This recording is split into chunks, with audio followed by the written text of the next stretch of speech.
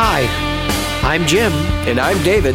And this is the Practical Guitarist Podcast. The podcast for people who eat, sleep, and breathe guitar.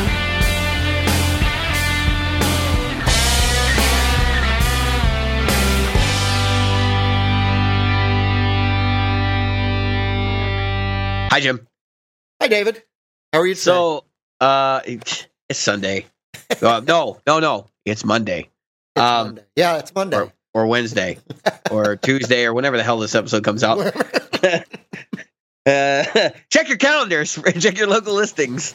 So, I understand you're going to see the Avengers tonight. I am. I'm going to go see the Avengers at 10 p.m. On Monday or Wednesday or whatever whatever it is. Yeah, whatever the hell this silly episode's airing.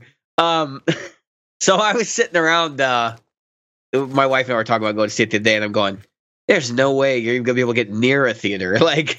And from what I understand, it's all sold out. So I spent 25 minutes going through theaters where you could pick your seat, because I am not going. Right, you're not going to have shit seats. Without a pre-assigned seat. So yeah. I went through the pre-assigned seats. I'm seeing this. I got to work in the morning. I'm seeing this at 10 o'clock tonight. You're going to need a lot of coffee in the morning. Oh, I'm telling you. Death Wish coffee, everybody. Death Wish. If you're going to drink coffee, drink Death Wish, which is what I'll be drinking. Thank God. Somebody posted in the Helix group this morning, and this is kind of coffee related, I guess. Somebody posted in the Helix group this morning that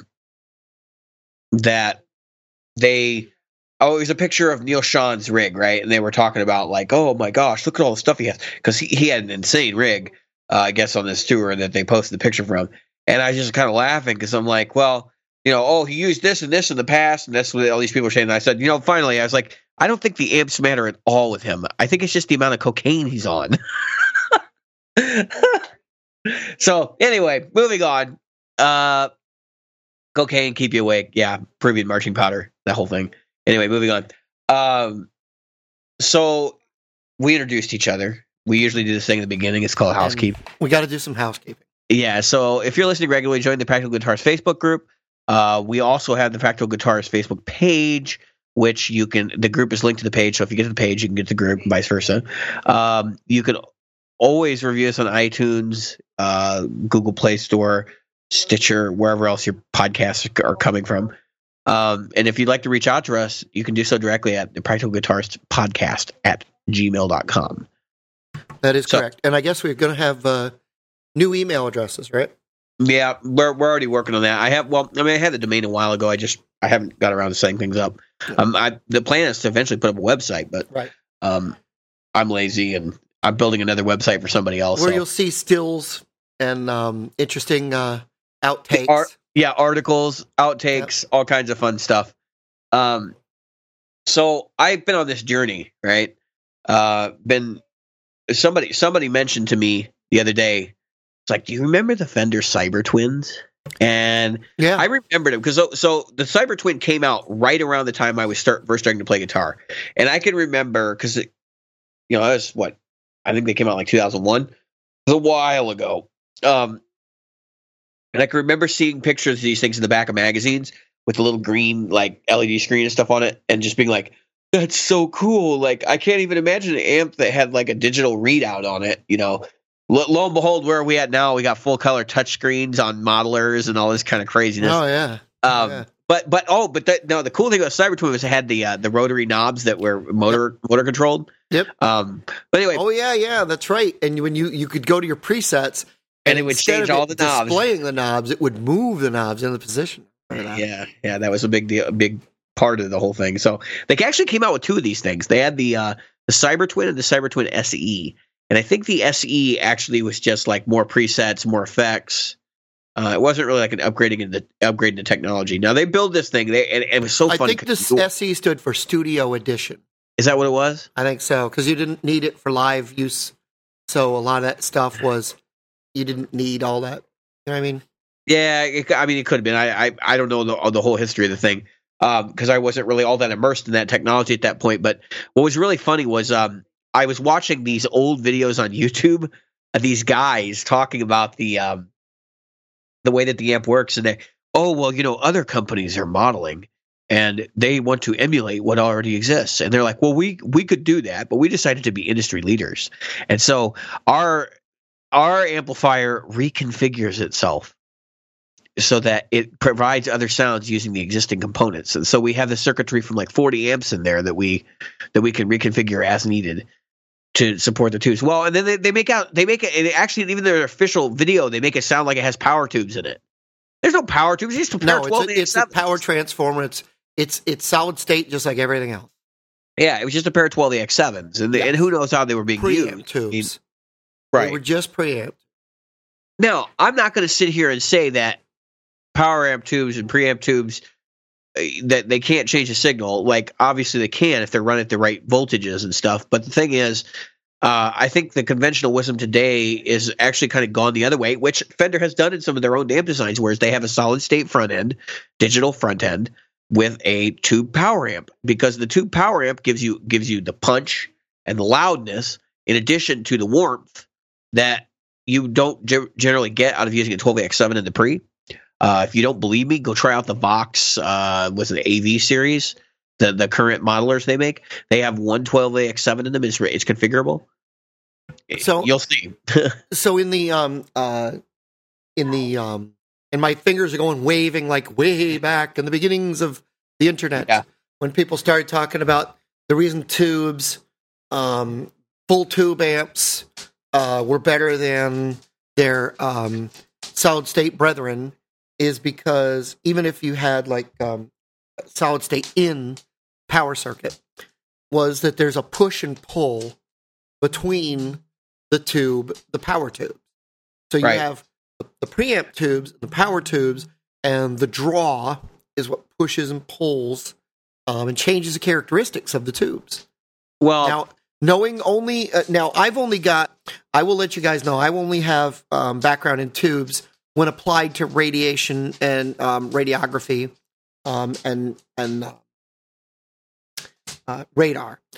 So I know that the way a tube works and push and pull, say a transmitter and receiver, I can see the logic behind it. Of course, we're talking about, instead of 19,000 volts or 20,000 volts, you're talking about 100 volts. Yeah. Well, my understanding is, at least in high-end audio equipment, the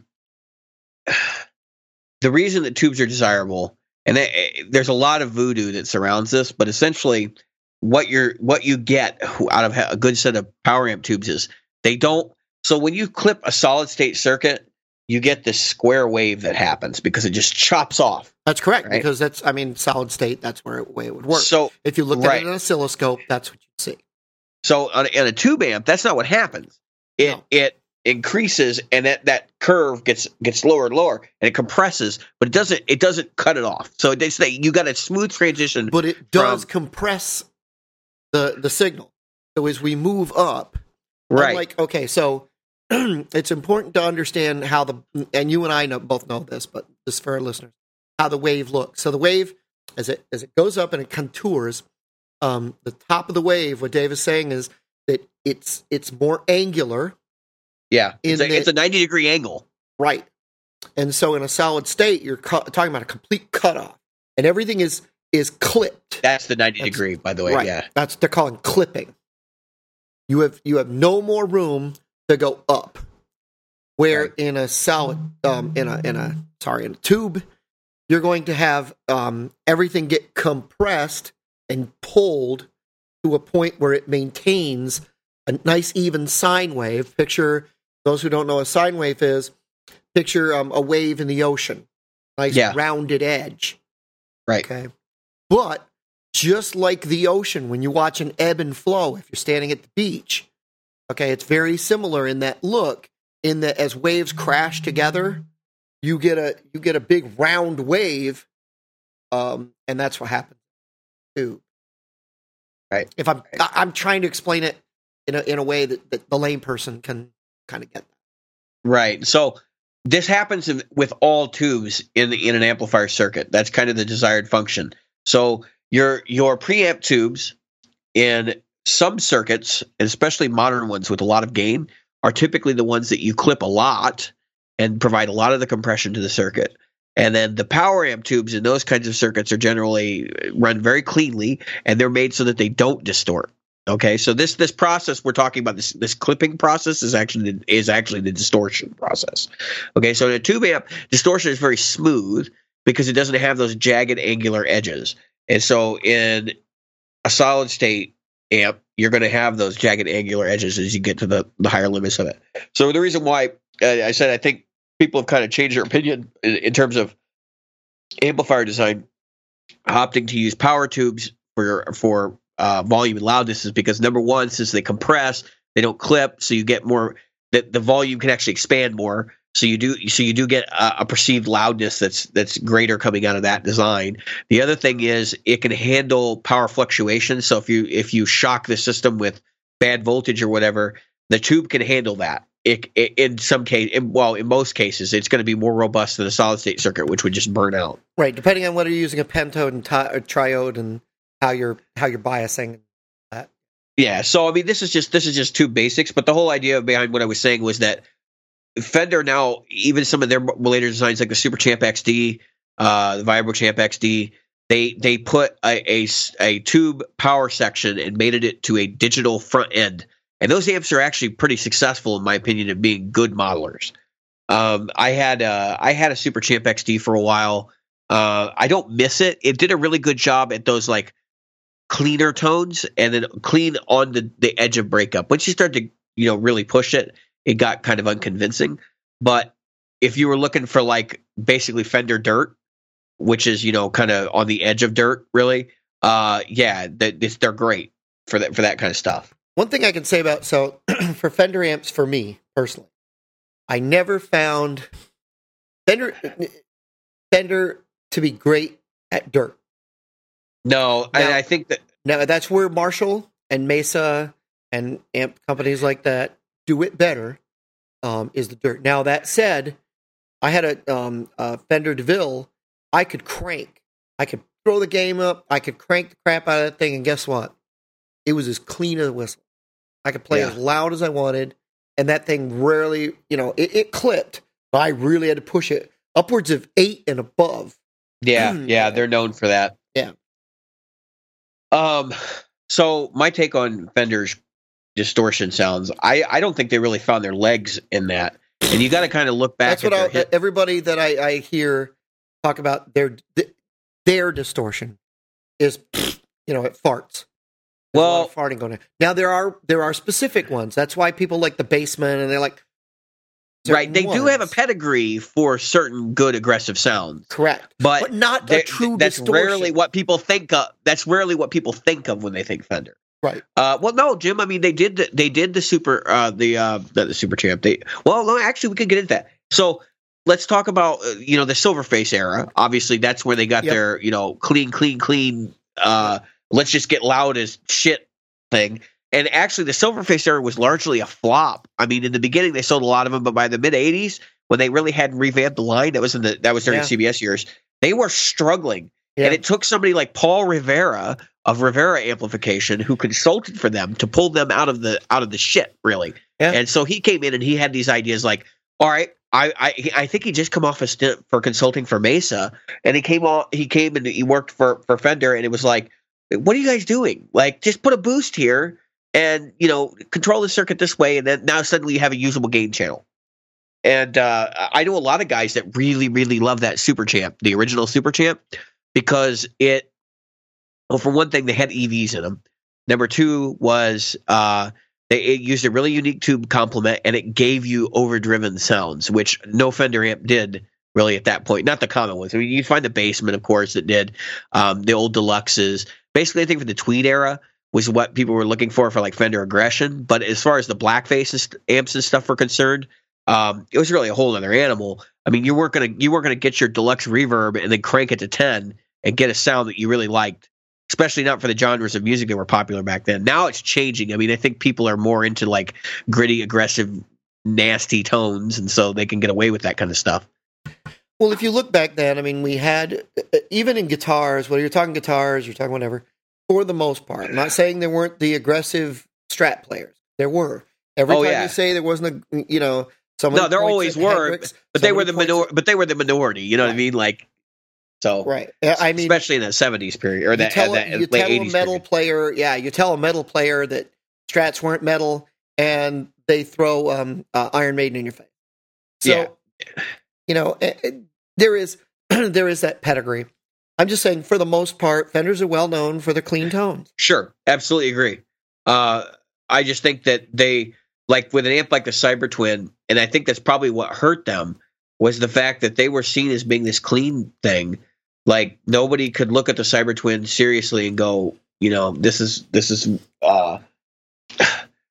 the modeling amp for everybody. Even though Fender didn't want to call it a modeling amp. If you watch the old footage of them doing like the tech talks, they're like, no, it's a cyber amp, right? Because what they call it, Cybertronic or something like that. Yeah. But it's just funny because even they like slip up during their conversations and call it a modeling amp because that's what it was. Yeah, like you can pretend all day long. You can model with tubes. You can model with solid state. What do you think? What do you think Wampler's doing? I mean, he makes these amp in a box pedals that are basically just using solid state circuitry to emulate.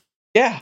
And the truth is that we've just moved the modeling technology to the floor. Yeah, we have. And actually, I think for a lot of people, it makes more sense to do it that way because it's more modular. You're not just throwing away an amp every 5 years and getting a new one. Like, it's more, I just get the new modeler. I could keep the same power platform. I mean, and the truth is, I mean, when you look at, if you look at pedals, let's talk about pedals and amps that are good with pedals, right? You're the better that your amp can represent what's coming from the pedal into it, whether that's into the front end or into the effects send return. That means it takes a pedal well, but more importantly, it also means that the representation means it's a better amp for my pedal platform. So we call it pedal platform amp. And let's look at Fender makes great pedal platform. Yeah, they do. Right. I think it has a lot to do. So Fender makes great pedal platforms. I'm going to say this with the air quotes because I have not really had a lot of success with what people would normally consider to be their great pedal platform amps. I had a Princeton, which that was the one that I was like, what are you guys thinking? Because it just it had so much high end and actually like peaking around, I would say 9,000 hertz, and it was ear splitting to run an overdrive into it. It was ridiculous. It's part of the reason why I got rid of it because I couldn't get it to run smoothly. So there was that. I would say the Hot Rod Deluxe is probably the best pedal platform amp that they have right now. Maybe other than like a Fender Twin or something like that, but loud and clean.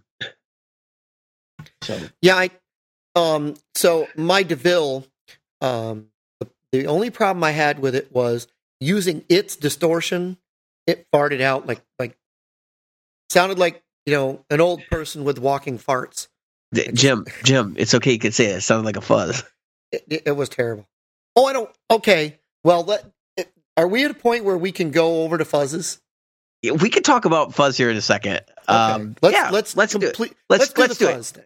I hate fuzz. We talked enough about Fender. Yeah. Jim hates fuzz pedals. We know this. We've talked about this, Jim. You need some fuzz therapy is what you need. I do. I know there are people out there who absolutely love their fuzz pedals. I'm not one of them. Okay, so I'm a fuzz guy. Jim and I could not be further diametrically opposed on this thing than this is the issue that would polarize us. I hope that someday I can convert Jim to the Church of Fuzz. I hope I can do it in such a way that he doesn't feel like he's playing a fuzz. So that he just hits this pedal that's on the floor, and I'm like, hey, Jim, check this out. And he hits it, and then he plays for me, and he's like, oh, that's really good. And I said, that's a fuzz. So that's what I'm hoping. The way this discussion started, folks, a few days ago, I reached out to Dave, and it's still there. There was there's a Pelotar. I'm thinking about buying it. I might. If I'm going to start with a fuzz, why not start with a good one, right? So, well, I was looking at this Pelotar. It's $139. To me, that's cheap. That's a cheap fuzz. No, and that's the thing about fuzz is it is the one effect that it does matter who builds it. I know people like, oh, well, I want to get it from this boutique builder or whatever. Listen, this matters with fuzz because every transistor is different, and these guys, everybody has a different philosophy about how they're putting them together. So that's more so than any other electronic device, because you're dealing with parts that are 60 years old in some cases when they're building these things. It does matter who you're buying from because they do have an ear for it. Right. And so you've got people like, Leon at Pelican Noise Works. Pelican Noise Works. There's a ton of guys. You've got Mike at Analog Mike. Yeah, Analog Mike, man. Yep. Let's see. Who else is a great fuzz builder? Jimi Hendrix. Oh. Roger Mayer. Yeah.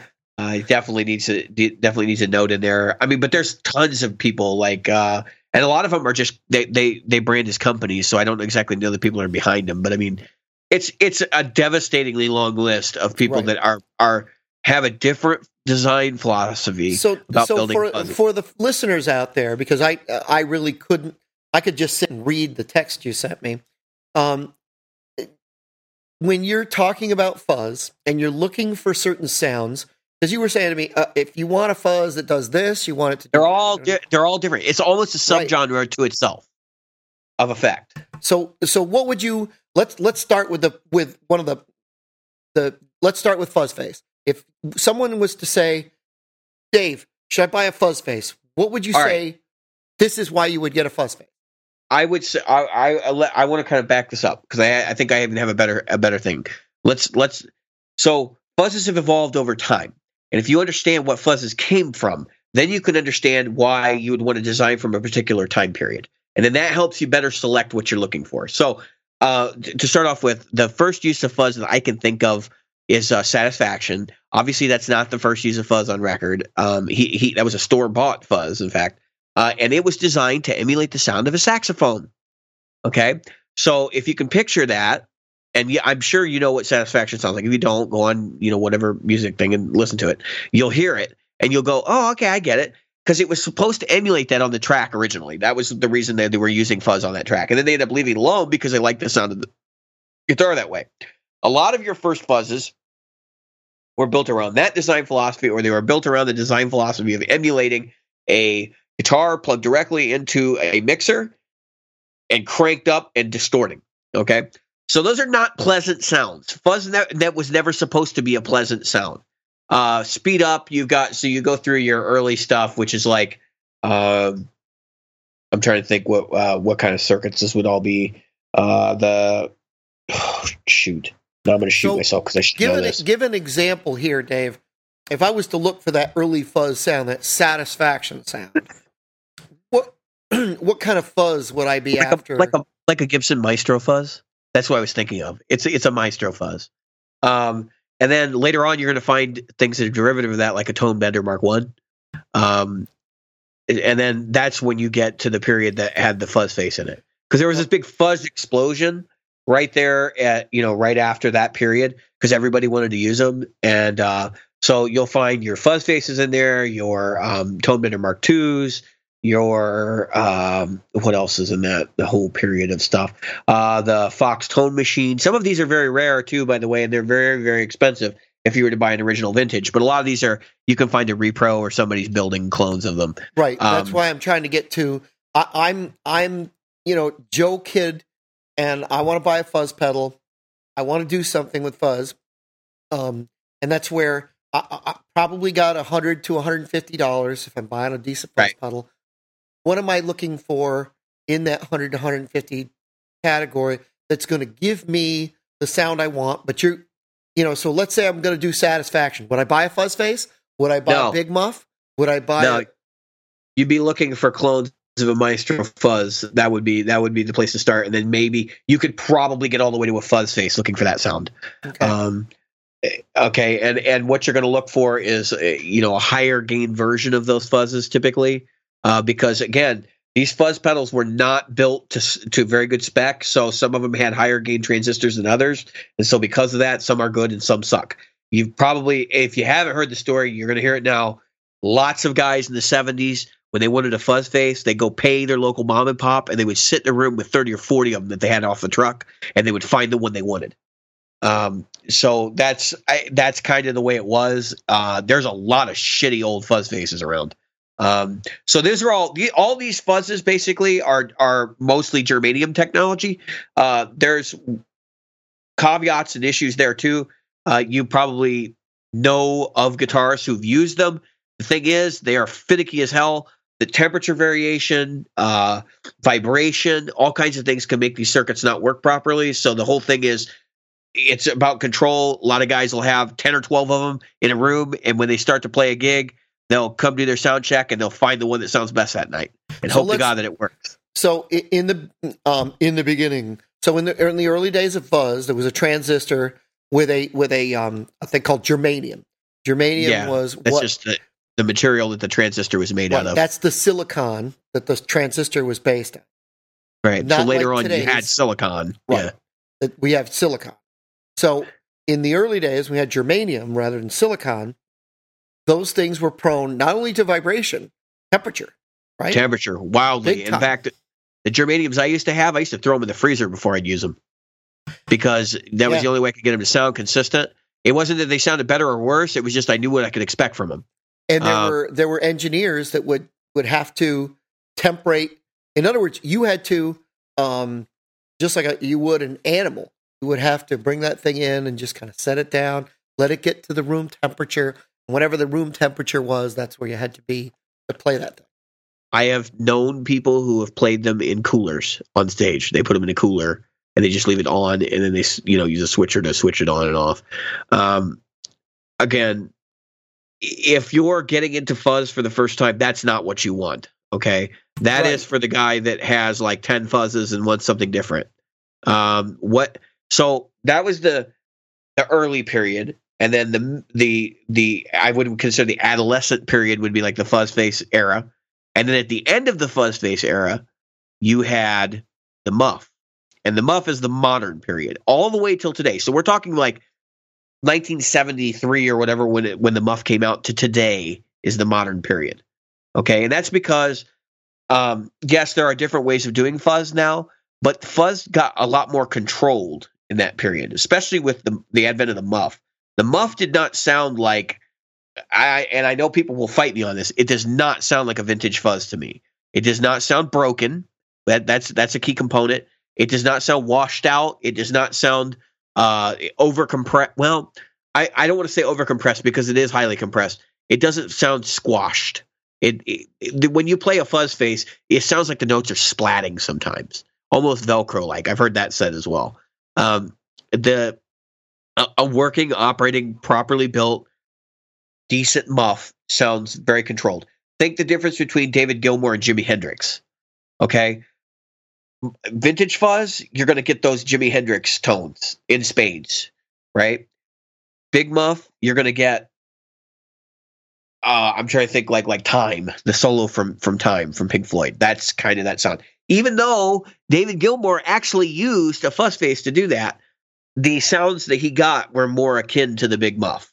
And so that's what I'm trying to say. Right. It's like more in control. But Gilmour might have gone, we don't know for a fact, but Gilmour might have gone from the fuzz face into the board. I know one of his most famous solos, Not a Brick in the Wall, he was plugged Les Paul directly to the board. A lot. I can tell you, a lot of his sounds, his clean sounds are done that way, but I can almost guarantee you that he did not use fuzz into the board. That would have sounded horrendous. You would have known because I have done it many a time, actually. He's known for layering stuff too and duplicating himself. I'm just saying that I don't think EQ would be enough to fix that, and I don't think doubling would be enough to fix that. Probably not. No, because it would honestly sound like ripping paper. That's basically what running a loud ass fuzz is, particularly a fuzz face, into a board sounds like. It's like ripping paper. So very thin sheets of paper, like ripping Bible pages. Okay. So I don't know. Yes, he could have. I think it was probably more than likely that he was using a cab more as like a filter mechanism to take off some of that high end. So if we're talking about fuzz is not everybody's thing.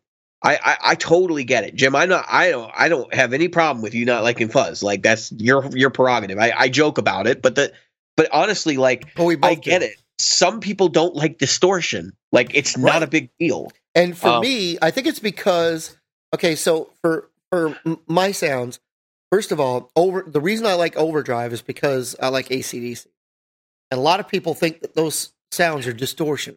Not. But almost no distortion. It's like very light drive. Right. Those are just gain. Actually, not as high as you might think. No, not at all. In a pushed amplifier. Yeah, it's very much power tube saturation. That's right. We were talking about tubes earlier. That's basically an amp turned up to the point of clipping the output, not the input, not the preamp tubes. So you're just pushing just a little bit of volume to get them to crunch up. That's pretty much what AC/DC did. Right. And everybody that's ever had a chance to get their hands on Angus's rig goes, how does he get those tones that clean? It's because he's running a humbucker. Yeah. Through a and he plays hard, Jim. Like, that's the thing. His attack is fucking hard, and you'd be surprised at how low his volume is on his guitar. Yeah. Well, that's the thing. Like, people don't seem to realize that a lot of those sounds of classic records are because the tubes are different than they are today, number one. Right. And because these guys, that's what they did. I mean, they were raised on clean amps. Yeah. So if they wanted to get some gain, there were no muffs. Nobody knew what the hell that shit was. No. That was like, we talk about rigs of the stars, with like these amplifier rigs we were talking about Neil Schoen earlier, and stuff that normal people just don't have. They can't afford it, and they don't need it. And it has to do with the fact that even back then there were these rigs of the stars. If you wanted a fuzz pedal, a lot of people didn't know what fuzz pedals were being used on what. They were just buying whatever the hell they could get. Yeah. So one of the things that I remembered, I couldn't remember what song, I just looked it up. So Angus Young's amplifier caught fire. That's how much they were pushing it. Yeah. On the song Let There Be Rock. KT66s.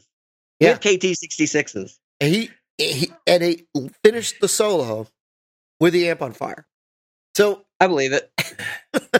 These are, there are a lot of things when we think about a band and we think about a sound, those of us who chase tone, and a lot of people chase tone of their quote unquote heroes.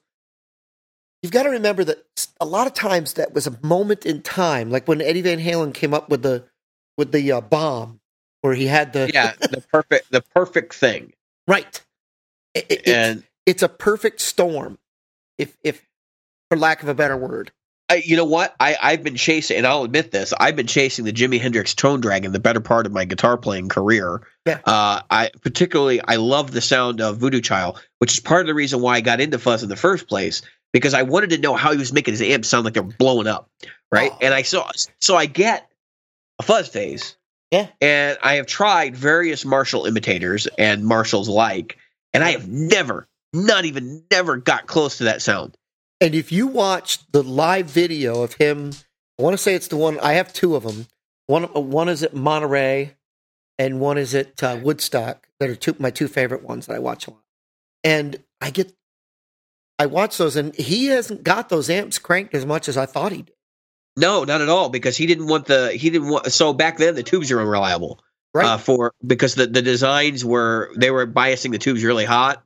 Yep. So when they get them fresh from, I think he's using Marshalls in both of those. Because he also used high watts, and he also used Fenders, especially here in the States. Yep. So he would dial them back and then use everything else to push it. That's actually why he favored fuzz, from my understanding, was because he didn't want to have to clip the front end of the amp so hard because he was afraid of blowing up, the amps. Yeah, the 6L6s. Which Marshalls in the beginning were in the States, and I think I've mentioned this before in the cast, but in the States and in the UK were different because the shipping of... they were breaking tubes and shipping, and it just didn't make sense because the L34s weren't available here. So all your early Marshalls in the States were 6L6s. Correct.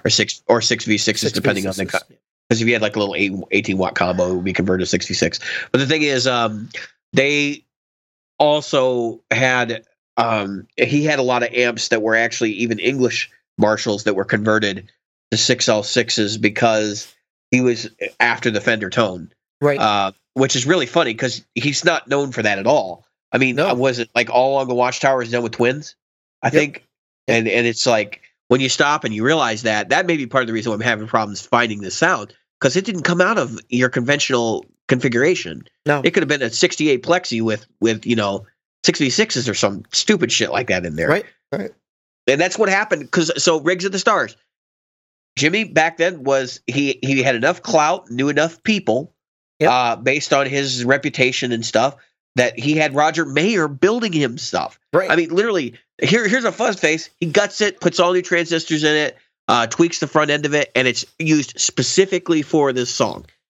And back then, guys like Hendrix, Townsend, Clapton, and they even on the bass guitar side, let's not leave the bass players out.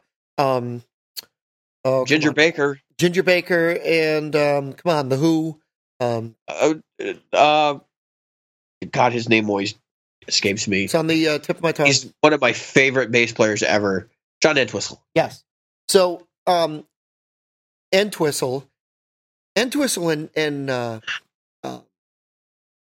Townsend were in a volume war. Yeah. And I mean, so they kept going back to Jim Marshall. By the way, a lot of people don't build me bigger cabs. A lot of think about. There's two things people don't think when they think bass amps, and yet those tones back then, tubes, Marshall. Everybody thinks solid state, and they're thinking either Aguilar, Sun, something like that. They're not thinking about the fact that back then those guys were pushing tubes. And I think didn't Mesa have a tube amp for a while? I mean, a tube bass amp. Yeah, well, they still make them, Jim. Yeah, I thought so. And they sound freaking incredible. And SVTs, Marshall bass amps sound incredible. I don't know if they still make them though. Yeah, I think they do, but they're not like what they were. I mean, back then they were just basically like the same as the guitar had, except that they had a different low end. Right, and they had different speakers. The tone stack. Right. The speaker heads are slightly different, right? In that time frame, there was High Watt. I don't know who was in charge of High Watt. There was Marshall. Matt Reeves. Yep. And there was Fender. And Fender was running after people as was these guys. But Jim Marshall was there. He was at those gigs. He was, okay, we need to tweak this. We need to, I mean, he did his R&D by listening to rock and roll because that was what was happening at that time. At the concert, live, on stage, he's like, oh, let me get back there and tweak this. I mean, Jimmy Page. Well, think about this. Like at the time, the JCM 800 came out, which was like late 70s, early 80s. Yep. Who else was building an amp that was going to sound like that? Yeah, exactly. Exactly. A High Watt was trying to be clean. Yep. Loud and clean. Well, okay, so Marshall started off, as everybody knows, as a Fender clone. But these guys wanted more and more to be like Hendrix, just like you're trying. Yeah. I mean, Hendrix was leading the way for people that were right there beside him. Yeah, I know. It's crazy. But like Richie Blackmore. I did this lesson about Richie Blackmore and some of his dynamic play, but he's looking over at Jimmy, and he will not admit that Jimmy is an influence on him, but you damn well know that whole scene was influenced by Jimi Hendrix, including Richie Blackmore. There was a fight with was it the Who, Townsend, Clapton, and Hendrix. Now, who was going to follow who? Yeah, Monterey. They didn't want to. It was like, I've got to outdo him, which I think created some of the greatest music of all time. Oh, sure, because they all had to work their ass off. But that's what I mean. When you look at Hendrix sets his damn guitar on fire. Yeah, and he doesn't. So the Who had already been smashing guitars forever at that point, but when he sets his guitar on fire, he sacrifices it to the gods. That's the thing that makes it work. If you guys haven't watched that, if nothing else, look at Hendrix setting his guitar on fire, and it is the most incredible. It's rock, it's metal, it's sexual, it's everything at the same time. Yeah, it's an incredible thing, and it really set the stage for what rock was going to do in the next 30 years. Yeah, and even though his death, I think everybody started looking and going, "What do we do now?" Who do we look at now? And they're all kind of looking at each other like, geez, we don't even know what to do until Led Zeppelin fills the void. But, Now, until then, you had Clapton is God, that was famously painted on a, overpass or something like that, or underpass. Which he, by the way, denies. Yeah, and maybe he says, I'm not God. Yeah, maybe it's bullshit that it was ever painted. Who knows? You've got Townsend. Now, just like you chase Hendrix, there are people that chase Clapton. They chase Townsend's for sure. tone. Yeah, sure. Right? Yeah, no, absolutely. And we're still doing it. How many years later, Jim? That's not my generation, right? That's 2 generations, 4 generations ago. I mean, when you think about it, those are my dad. Was the 19-year-old listening to Hendrix. Yeah, and that's my point. So we don't have anybody timeless like that now. Where we're still looking back. That's like when you were a kid, some guy was listening to I'm trying to think like Duke Ellington, Yeah. Yeah. And so when I was a kid, I'm old enough to remember Hendrix dying, and I'm old enough to because that was 70, 71. Yeah. And of course we lost Janis Joplin, we lost Jimi Hendrix, we lost Jim Morrison. We all lost within Mama a year. Cass, we lost all these greats, and the Beatles broke up, and all that stuff. I remember all that compressed into that had all happened by 74. Right, all that. I mean, the Beatles broke up in what, 72? Yeah, I think so. 71 or 72, I can't remember. Because the last 2 albums were out of order, if I remember right. Because Let It Be, Spector was still working with the Wall of Sound and all that crap. Yeah. So I remember all that. And the one thing is that then the teenagers. My father was 19 when I was born. So in the early 60s. So the teenagers I hung out with were old. They had the records. We sat and we listened to those records. And so the fury was still there. And guys were still trying to, like you said, they were trying to work it all in. You had Kiss, and we had so Kiss dates a long ways back. I mean, a lot of people don't understand that Kiss actually dates back early 70s. I mean, like 74, 75. Records. I'm not talking about when Kiss first got together. I'm talking about their records. And so they were right after that. Yeah. And I had those records, and I'd sit and listen to them. And like you said, I remember going to school and everybody going, "Oh, you got to pick up Frampton Comes Alive. You got to pick up Led Zeppelin 4. You got to pick up." So that's my time. AC/DC. They were brand. Oh, look, Highway to Hell. This is this. Which is funny because you grew up in the era of fuzz, Jim. I know. You grew up around this stuff, and you're like, I don't want. But that actually explains why you're not interested in it. No, Jim, it does. I think we just hit. I feel like your therapist now. We just hit a major breakthrough. I think we figured out your fuzz problem, Jim. Because all of those guys didn't want to use fuzz. They were doing it because they had no choice. Right. So they're reaching, especially guys like Clapton specifically, are reaching towards this overdriven amp sound that they can't achieve because, number one, the microphones weren't good enough yet, to do it in the studio with a 100-watt head. And there's all these things. If you ever want a good read, Eddie Kramer talks about recording Jimi Hendrix's 100-watt stack for the first time. And when they brought it in, he was like, you're serious. I'm going to be recording this. He's getting a ribbon mic out and there's a freaking super lead in front of him. He's going, I don't think I can mic this with a ribbon mic, Okay, no, you can't. So famously, around the time that I was 14 to 16, somewhere in there, this band comes out called Boston. Yeah. Tom Scholz.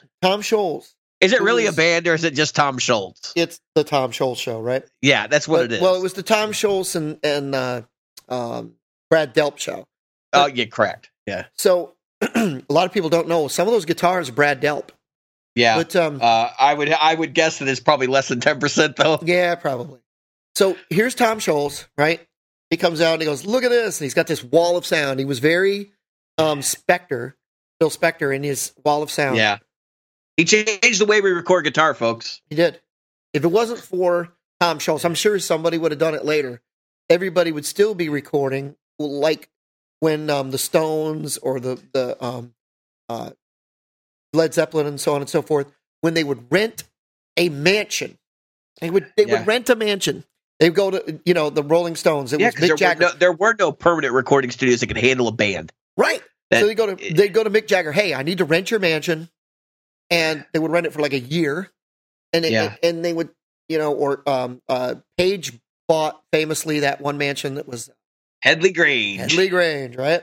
And it was supposedly demonic. It was Aleister Crowley's house. That's right, Aleister Crowley. That's what I was trying to think of. And so, Mr. Crowley. Yep, that was Mr. Crowley. So for those who don't know, so you set up drums on one end of the mansion, and you set up mics all the way down the hall, and you pick the one that you like. And that's why some of that phasing, that wasn't a phaser effect. That was them going, you know what, I like this mic, and these two together sound really cool. We'll call it phasing.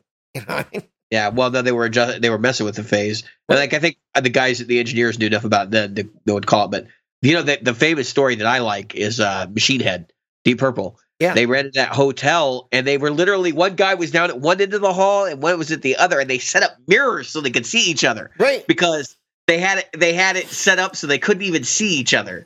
Which for Deep Purple, if you know the personalities of the band, that might have been best if they could just turn the mirror around and not see each other. Blackmore is on the cover of this issue. I'm surprised. This issue of Guitar World, Blackmore is on the cover. But he almost never does press, which is impressive. That's what I'm saying. It's like, what? But I've seen more pictures of Bigfoot. Yeah, he's getting older, and I think he's mellowing a little bit. He still has his Yoko Ono girl that's going around whispering in his ear everywhere. But these guys, famously, they're sitting there and then the place sets on fire, and you're like, it's on fire. Dun, dun, dun, dun, that was because they saw Frank Zappa, and they saw Frank the Zappa show burn down. Yeah, but that was song. But it wasn't their hotel burning down. No. It was Frank Zappa at what? It was like a casino or something. Yeah, right. Yeah. Was it a house? Yeah. Was it one of those floating casinos or something? Yeah, but it was right there on the coast because it was in the Riviera. Yeah.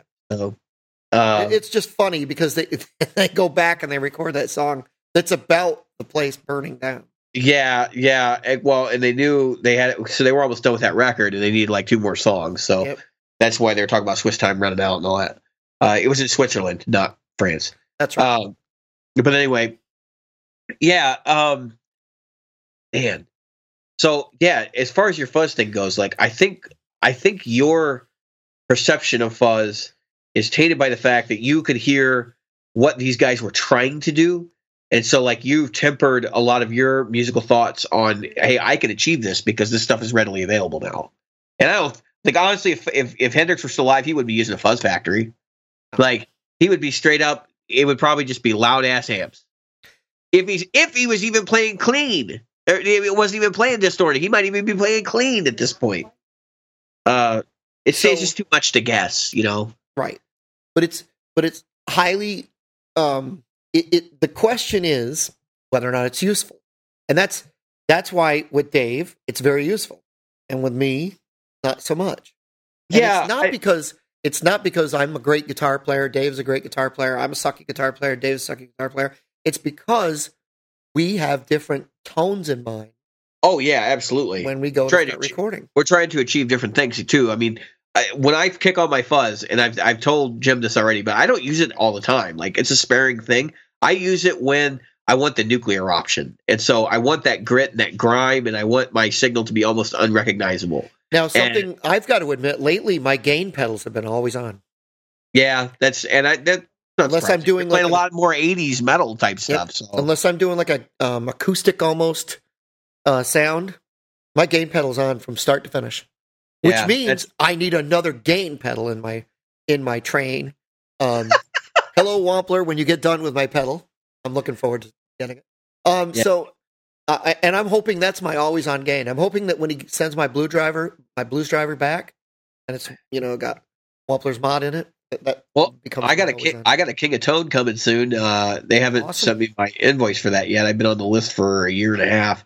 I fully intend on flipping it. I don't think it'll take a year and a half. I'm expecting to hear something from Wampler any day now. Oh, no, I'm just saying, a month, right? No, I'm just saying my King of Tone, because the wait list is like a year and a half out. When I get it, I'll let you try it out. That would be awesome. I don't plan on keeping it. I mean, I can flip it for $100. Yeah, I was going to say it's a flip, right? Yeah, well, I mean, I just don't need it. When I ordered it, I needed it. Now I don't need it. So what's the King of Tone? So tell me what the King of Tone is going to do for you. It's a boost drive pedal. So it's a boost and a drive in the same pedal, basically. Two sides I think they're identical. I don't know a whole lot about it. I know it's supposed to be like this iconic overdrive. A lot of guys say, "Oh, it's the best transparent overdrive you can get." Listen, if I kick on a fucking pedal and it's transparent, we have a problem. What is the problem? Because it shouldn't be transparent. Well, first of all, okay, why am I paying a pile of money for a volume for something control? I can't hear? Yeah, I mean. That in and of itself, that term, I know people make fun of it all the time, but I literally do hate it. Yeah. I saw something today. A transparent fuzz? What the fuck? Yeah. I saw something today that said the Tumnus is a transparent drive. The Tumnus is a transparent drive. Well, no, it is, because they consider okay, so clones. I've had a clone. I think I've had more than one now. To be honest with you, people are like, "Oh, it's transparent." That fucking pedal is so far from transparent, it's unbelievable. You can hear everything. Like it changes the nuances of everything when you plug into it. Well, transparent, my ass. If I wanted transparency and I just wanted more volume, I just turn the vamp up. Yeah, how about that? Who would have thought? How about that? or turn the amp gain up. You know, right. That's why are we looking at transparency? God, we're not. We're looking to color the signal. I mean, nobody. So the Timmy, Tim, okay, it's based on a tube screamer. It's got a lot of mods, and it's a highly modified tube screamer, but they consider it a transparent overdrive. What is the tube screamer known for? Not being fucking transparent, that's for sure. Oh, it's known for cutting the bass and boosting the mids. And if you don't like that, you have the wrong fucking pedal. I was looking at a tube screamer because I was wondering if I got a tube screamer, get the tube screamer. To send you one. Oh, that's right. Oh, you know what? We're going to trade when we're in a couple of months. I'm going to give you the Mac monitor. I'm going to bring you a bunch of pedals when I come to just to try out. So, like, I got my fuzzes. I found my trifecta yesterday. I'll give you the rundown of what I got right now. I got a Barber trifecta. I got two Pelletars. I've got. You got two Pelletars? Yeah, I have a black and a gold.